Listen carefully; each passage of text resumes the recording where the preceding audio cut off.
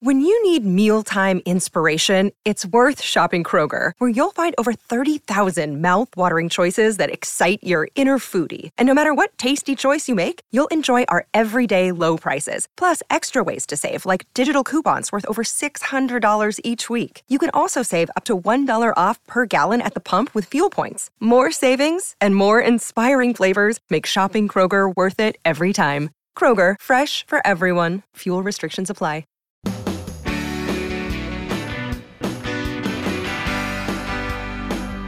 Hey, it's Clark. Before we get into today's podcast, I wanted to give you a heads up that producers Kim and Joel are on vacation this week. And so we are going back to our old format of you hearing calls instead of Kim and Joel asking the questions that you have posted for us for the show. So as soon as they're back, we'll go back to Kim and Joel being the ones asking questions you post at clark.com/ask. And I want to talk about how you and I are doing more to stretch every dollar in our lives. And that's when we're shopping now, we are looking very closely at what every item costs. And we're finding in big numbers that we're trying the store brand rather than the comfortable national brand we've been using. We in the United States have the lowest take-up rate for private labels of any developed country. We are a very brand-influenced society, and so historically, private labels have represented less than 20% of what we buy in the United States, meaning that for more than 80% of what we buy in a store, we are paying much more than we might necessarily need to because we want the assurance of that brand name. Well, since things got tough in March, we are buying much, much more store brand goods. And this is one retailer after another is seeing huge increases in market share for the store labels. And store sales of their private label goods are up roughly 30%, according to data from Nielsen. I saw in an MSN Money story that Costco has seen a giant increase in the amount of Kirkland Signature products being sold, as people are choosing to buy Kirkland Signature rather than the adjacent brand name. And the most interesting part of that is something I've believed wholeheartedly, and that is the quality of these store brands is so very good. But it's funny, survey data finds that only a third of people who bought a private label plan to stick with it. So people do still find, even in a time of harsh economic reality, that they still, 70% of people still hanker for that national brand name. I would encourage you to think about how much money you're saving. And if you find that you're happy with that private label, there's no need for you, when the wallet gets fatter again, to go back to your old habits of buying that much more expensive national brand. And if the store brand makes you happy, keep buying it. Ronnie's with us on the Clark Howard Show. Hi, Ronnie. Hey, Clark. How are you? I'm doing fine. So, Ronnie, you apparently did really well last year investing on the market. Is that right? Well, I've been playing with it just a little bit. This was an online investment app that you had recommended. And are you using Robinhood? Yes, it is Robinhood. And how have you found their platform to be? Has it been easy to use? Absolutely. I can't tell you the ease of use for it. I simply, a few times a day, when I take a break, I'll get online and just check it really quick on the app on my phone. and I can just simply buy and sell so easily. I mean, 1 share or 100 shares, it doesn't really matter. It's just very simple, and it always says there's no fees for commission. The commission fees on there, it always says 0. So my question is this is going to be the first time I will ever have showed a profit, and as of today, I'm still showing $900 more than the money I've actually put in out of my bank account. And I've never had any kind of a profit before. So I'm wondering, what is that going to do at the end of the year when I file taxes? Okay, so let me tell you what happens with investing. When you invest and hold a stock for a year, you pay a really low tax rate known as capital gains. If you own a stock for shorter, you pay on the gain just as if it was more money in your paycheck. So it's known as ordinary income tax. So the tax rate's much higher when you buy and sell frequently than if you buy and hold and you're holding on to whatever you bought for that 12-month window. Okay, yeah, because the most I've actually held onto any stocks is, a few months at a time.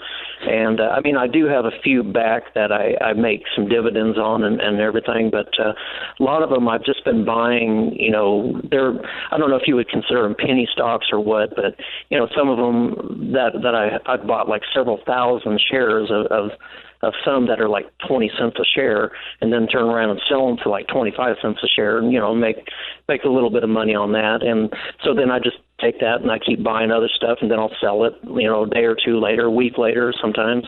I got to tell you what's funny. I'm smiling because you're making me shallow breathe. Because the way you're investing is so different than my mindset. I don't like individual stocks. I used to do that. I used to do that with another investment company, and there was always losses. It was always losses, and I just, after listening to your program many times and hear you say the online app that we mentioned earlier, I went ahead and tried it one day, and I just put a little bit of money over into it, and then I was like, wow, I just made some money when I sold that, and then I just started building it up a little bit more at a time. So I'm not holding on to anything. I'm just having fun with it, playing with it. Well, keep having fun. I hope you're doing. Are you doing retirement investing elsewhere? I was, and I still do have investment with another company, but I haven't been putting anything more into it. Well, I would love it if you would consider that, because the beauty, if you do, you probably have heard me talk about a Roth IRA. Yes. So if you do investing through a Roth, and you can do stocks, you can do funds, you can do whatever you want, you don't have to worry about the taxes because everything that goes on is tax-free. So as you have gains, you don't pay any tax on them, ever. How does that exactly work, though? Does that like an age cap or something, or? No. As long as you have a job and you're making money at a job, you can do a Roth IRA, and you can put in up to $6,000 in a year. And now, even if you're self-employed, does that even if you're self-employed, that? As long as you've got earned income, you can do a Roth. So the thing that makes it so cool is what you're doing right now with Robinhood, you're doing in a regular investment account. So you have to worry about, I'm having to pay ordinary income tax on my gains and all that, and I got to keep records of it and all that. If you're doing money in a Roth and using that where you're doing investing, then everything's tax-free. And you can have the money in there and grow over the years, and then you spend it down the road, you spend it tax-free. So as a first step, as a self-employed individual, doing the Roth is where I'd really like for you to look. And if you're not that familiar with it, I've got an explanation of it on Clark.com. You could also look at Investopedia.com and get an explanation about how a Roth works. And that would be more important to me than having an investment account that you're playing with. Just my opinion. Winona's with us on the Clark Howard Show. Hello, Winona. How are you? Hi, Clark. I'm fine. How are you today? Great, thank you. And you are a teacher in the most difficult part of education there's ever been. What did you do to yourself that you became a middle school teacher? Well, I could say I chose unwisely, but I love what I do, so I have to say I chose this. I chose this path. That's great because, when you talk to students after high school, they always talk about how middle school was the most difficult part of school. Yes. And you talk to teachers, and the burnout rate obviously is the highest with Yes. middle school teachers. How long have you been one? Over 20 years. So you're a keeper. You're one who loves it, and you love having those kids going through all those physical and emotional changes all at once right before your eyes. Exactly. It's a circus every day, so I'm never bored. All right. Well, how can I be of service to you since you are willing to get in there and serve our kids? Well, thank you. Actually, my students and I decided to contact you because they have an interesting question. Debate arose wondering if Cash App or Venmo, which one is the best, or are there any differences in the two? And we've done surveys for how many students have one of these or both of them. Some of them actually have both. Their parents have responded, and of course, teachers in the building have some of these apps. And so we decided to ask you. So they all have their pluses and minuses. And I would say that the advantage, and you're talking about Square Cash when you talk about the Cash App? Yes. Yeah. So the advantage of Square is it makes it really easy to automatically put funds into a bank account or credit union account. And that's an advantage of it. They also don't have the thing Venmo has, which is this weirdo social media kind of thing tied in with it. Okay. So if I were making a choice between the two, I would say Square Cash, but they're both great at what they do. But I also have a real bias because your student body, the students you're talking about are 11 to 14 years old. Is that about where they are? Yes, they are. I still love cash, like this thing that a lot of people don't know still exists, but it like the $1 bill, which is what I have mostly of, has a picture of this guy named George Washington on it. Exactly. And it's good for all debts, public and private, whatever it says. Legal tender. Oh, I'll read it. This note is legal tender for all debts, public and private. And although it's not really true since there are places that won't accept cash anymore. But I feel that one thing that's really true with teenagers and preteens is that you don't sense the finiteness of money when it's just an electronic transaction on a smartphone. You are right, yes. So yes. I would say that the students didn't ask this question, but the answer to the question is boring old cash. And again, congratulations to you that you love teaching middle schoolers. It's time for Ask Clark. That's where you go to clark.com/ask, post a question, and sometimes producer Joel will ask your question for you. Clark, let's read Steve's. He says, I'm looking to invest some money into marijuana stocks to get into the ground floor, so to speak. What's the best way to find a stockbroker to help me do this? Most companies I find seem to be investment companies that want all your business. So you can buy into marijuana stocks if you want just by downloading the Robinhood app or going to any discount broker. You're free to buy them. Robinhood, you'll pay no commissions to buy them. But the question is, should you buy marijuana stocks?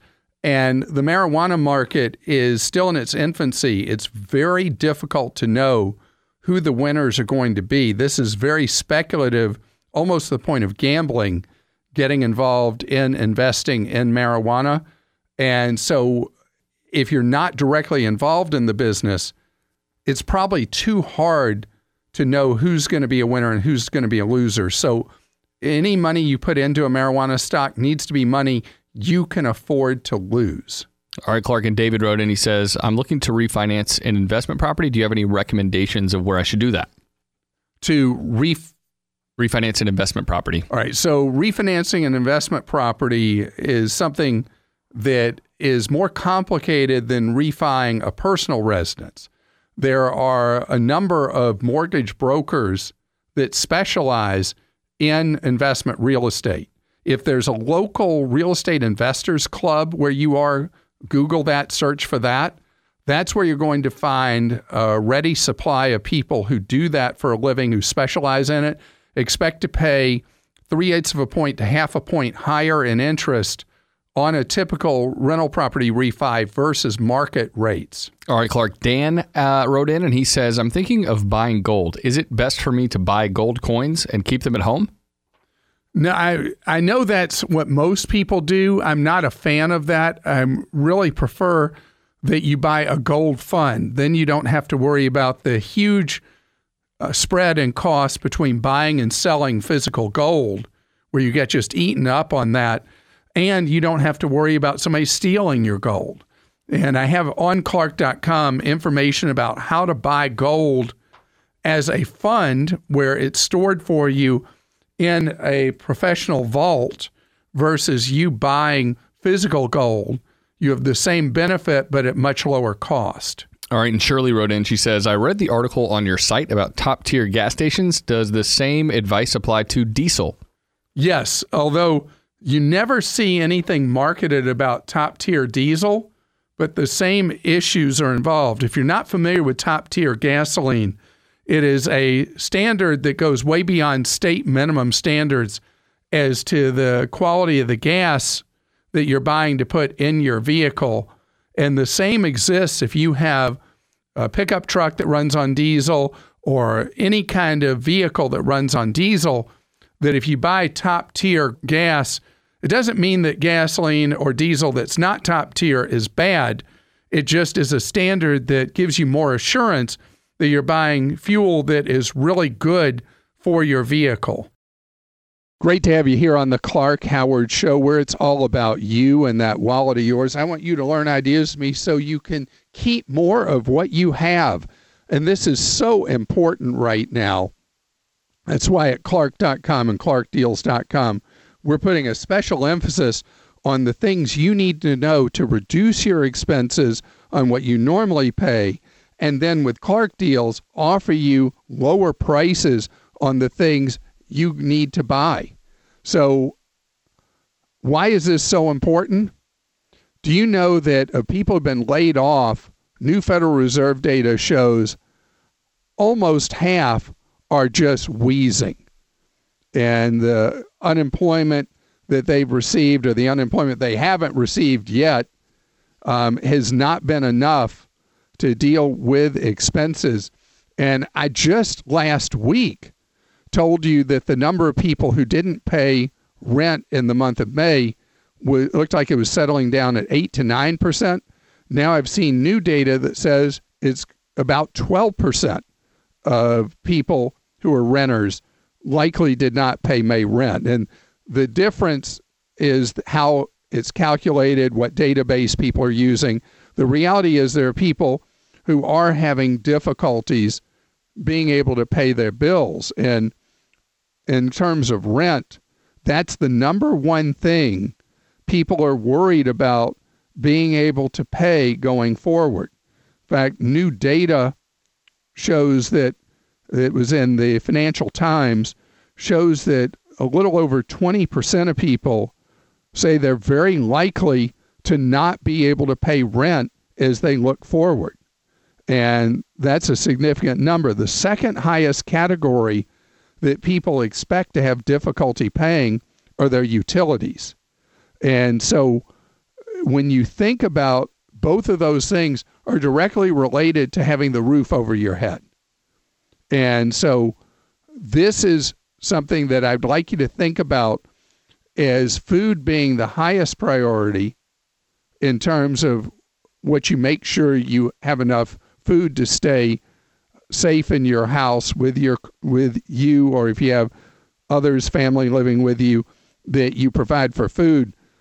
But rent is a real flashpoint, because unless you have a really safe situation of moving in with a friend or moving in with relatives, putting a high priority on paying rent or negotiating with your landlord is ultra important. Now, guess what the third thing is that people feel very likely they're going to have trouble paying? It's their auto loan, their vehicle loan. And the thing that works to your advantage right now with your vehicle loan is nobody wants that vehicle back with the oversupply. And you should see if you can negotiate a change in your payment terms for your vehicle loan if you're in a position that you're having difficulty paying. In fact, you'll hear this theme from me anytime unemployment rises in the United States. I always talk about how when it gets tough for you to manage your bills, how key it is that you work really hard staying in contact with people you owe money to, organizations you owe money to. Because generally when people have a bill that they can't pay, they somehow ignore it. They put their head in the sand like it's going to go away. The reality is you only have a chance for an accommodation with someone or a payment plan or some kind of forbearance or anything like that when you stay in contact with them early and often. And David is with us on the Clark Howard Show. Hello, David. Hi, Clark. How are you? Great, thank you. You want to talk about getting 2 different kinds of credit in short order. Tell me. Right. Well, first of all, let me just thank you for all that you do. I think it's a great honor to speak to you, and I'm very appreciative, and I'm sure lots of people are as well. Well, you're kind to say that. Thank you. So my wife and I, we wanted to get a home equity loan to redo our kitchen, probably in the new year sometime. And in the meantime, we only have one credit card, and I know you've talked about having a second one. So I wanted to know, should we go ahead and apply for the credit card now, or should we wait? How will it affect the home equity loan? Right. Do you know what each of your credit scores are? Kelly's is 805, and I think I'm 790. Do whatever you want. They haven't always been that way. Yeah, but that's fantastic. So if you want to go ahead, if there's some kind of great deal on a card, you want to grab that right now, go ahead. You're good to do it. And the hit to your credit score will be maybe somewhere between 12 and 20 points, which will make no difference at credit scores like the two of you have in qualifying for the very best, most preferred rates on a home equity loan or a home equity line of credit. Okay. How long will it take you to pay back the home equity borrowing? I'm not really sure. Probably 5 years, I suppose. All right. Then I want you to concentrate on specifically a 5-year home equity loan from a credit union. Yep. Because they offer, that is the absolute sweet spot with home equity borrowing right now, is a 5-year home equity loan where you get the fixed rate for the 60 months, and you don't have to worry about interest rate shock. Erica's with us on the Clark Howard Show. Hello, Erica. Hi, Clark. Your husband got taken by a scam. Tell me about it. He was on our home computer, and he clicked on the Microsoft virus, you've been infected, click here, call and pay $199, we'll clean your computer. He gave him control of the computer. And then a couple hours later, he figured out he got scammed. No. So we followed we followed your guide. And so we did everything that you said, credit freezes, get the malware and everything. And then a couple weeks later, some of my credit cards that were stored on that computer, the numbers were stolen. And I was notified by a vendor that someone had ordered office furniture, and they were shipping it to my home address, but they thought maybe it was a fraudulent charge. I kind of dismissed it, made my credit card company aware of it. They said they would reverse the charge, no problem. And then a fancy headscarf was ordered from New York City. Again, stolen. I reported it. But about a week later, the actual headscarf showed up at my house. And so I talked to the vendor, and the vendor said that the IP address was from 5,000 miles away, and that they gave me the email address of the lady that ordered it and their phone number. But the actual physical mailing address was my house, and I received it. So I let everyone know, so it's being taken care of, but I'm wondering, what is the scam? Why would they physically send me something that they fraudulently ordered? Right. Okay, let me explain that in a second. I'm just curious, what location were they in 5,000 miles away? All she said the IP address said it was over 5,000 miles. She could come up with an actual mileage. So not an actual place. Okay. No, not an actual place. Okay, so the IP address may have been phony based on a VPN, a virtual private network, being used. It's possible the person was wherever they said 5,000 miles away, but usually what will happen is when somebody ships something under false pretenses and then has it delivered to your house, they will usually have a runner tracking the package. And when UPS or FedEx drops it off, they are there in an instant to pick it up before you even know it's been dropped off at your house. Okay. So that's the most common scenario, because with the ability with UPS and FedEx where they'll notify you that it's on the truck for delivery and it should be delivered between 3:45 and 7:45 or whatever, it's created this crime of opportunity for criminals with a stolen credit card number to be able to track. And with what's happened, how many credit cards were stored on this computer?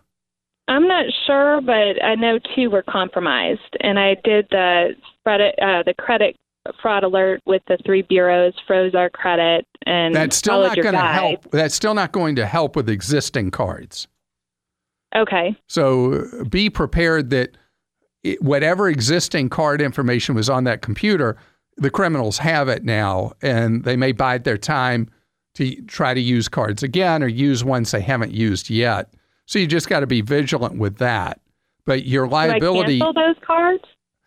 You could defensively, you could do that, contact the credit card companies and have new ones issued. And you may remember on my guide, one possible solution with the computer that was compromised by the criminals is to use it as a doorstop somewhere in your house. So even doing the malware on there and selling it, you still have a risk that it could continue to have something on there that the malware did not find, and the risk is still present. If it's an older computer, I would just junk it. Okay, I'll do that. Just because you don't want problems going forward. And do you think the criminals have your Social Security numbers? Oh, I'm sure. I mean, I was involved with the Anthem breach, the Equifax breach. So they have your number anyway. No, all right, so you're doing everything you should. You've done the credit freeze. You know that the credit cards are vulnerable. There may be other things that pop up from time to time, but the other thing is you've brought a very important warning forward for people. And my sister sent me a text that she got contacted the same way that your husband was. And same kind of thing, saying there was a virus on your computer and they were from Microsoft, blah, blah, blah. You just got to know that the whole thing is bogus. And now you've helped so many other people. And the good news so far, other than hassle, it doesn't sound like you've had a disaster from this, because of quick action on your part. Greg is with us. And Greg, you're trying to figure out the Social Security math puzzle, aren't you? That's correct. That's correct, Howard. We are getting ready to retire a little bit early, and we have a whole bunch of all of our ducks in a row. And one last piece of the puzzle that I have on my spreadsheet from hell is how to calculate out the Social Security benefit if we do not have any income during the last 5 or 10 years of our working career. All right, that is a great question. And, you know, it works on so many consecutive quarters. But if you are, as part of a puzzle, trying to see if you can really afford to bag work at a younger than normal age, you got to maximize my Social Security. Have you ever heard me mention that? No.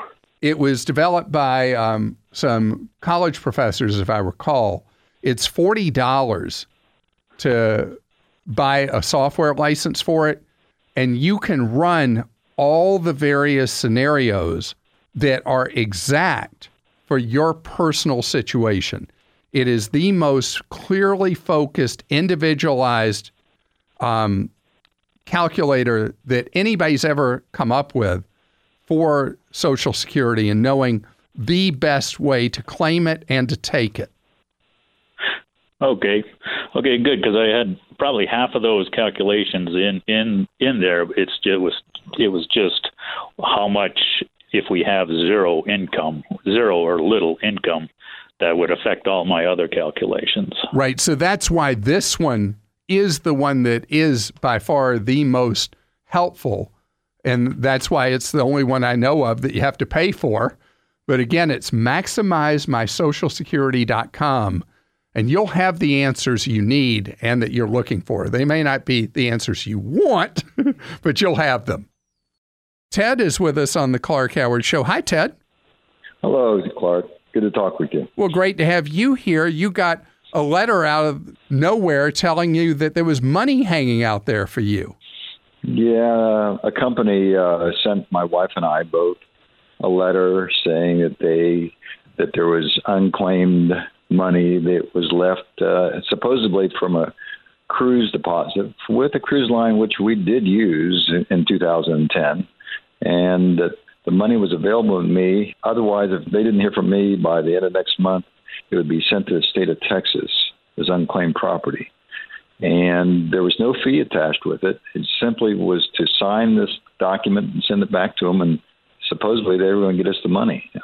It just seemed a little bit, I don't see the downside to it, but it just seems a little bit unreasonable to me. It sounds pretty bizarre, and I have never heard of this ever. Yeah. Now, are they asking for your checking account transit numbers to deposit the money into? Nope, not with the initial letter. That's what I'm wondering. Once I send them something back, then they may be asking me something. But the initial letter, they just say, sign it and send it back to them. And do they claim to be doing this on behalf of the cruise line? Yes, it does. Yes. Have you called the cruise line to ask if there's any such thing as this? No, I have not. That's what I would do. And you just can't call the cruise line reservations because they won't know anything about it. But if you look up the cruise line headquarters, and many of them are based in Miami, so it's not hard to find the cruise line headquarters. You call their toll number, and I would ask for the Office of the Legal Counsel. Okay. And that's how you'd find out if this is a normal course of business for them. Yeah, the letter they send is on the company's letterhead, and it also has an insignia of the cruise line on it, trying to make it look official, if be it not. Yes. I mean, I guess this is possible, but it would be new for me and unique, and that's why I would go to the source and see if there's any such thing going on. I mean, how much could the deposit be anyway? $50 a person or something? $100 a person. $100 a person. So you could wait till the money is turned over to the state of Texas. You must be a resident of the state of Texas. Yeah, correct. Yeah. And the state has a pretty easy procedure to get money that you're owed if money is turned over to the state. Oh, there you go.